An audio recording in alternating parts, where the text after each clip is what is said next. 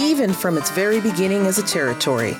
Arkansas has often suffered the mockery of many as a rustic, backwoods kind of place that's out of touch with the rest of the country.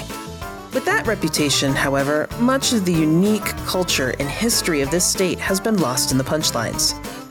I moved to the northwest corner of Arkansas in the winter of 2022 with my husband and 2 children from Utah, which is another often misunderstood state.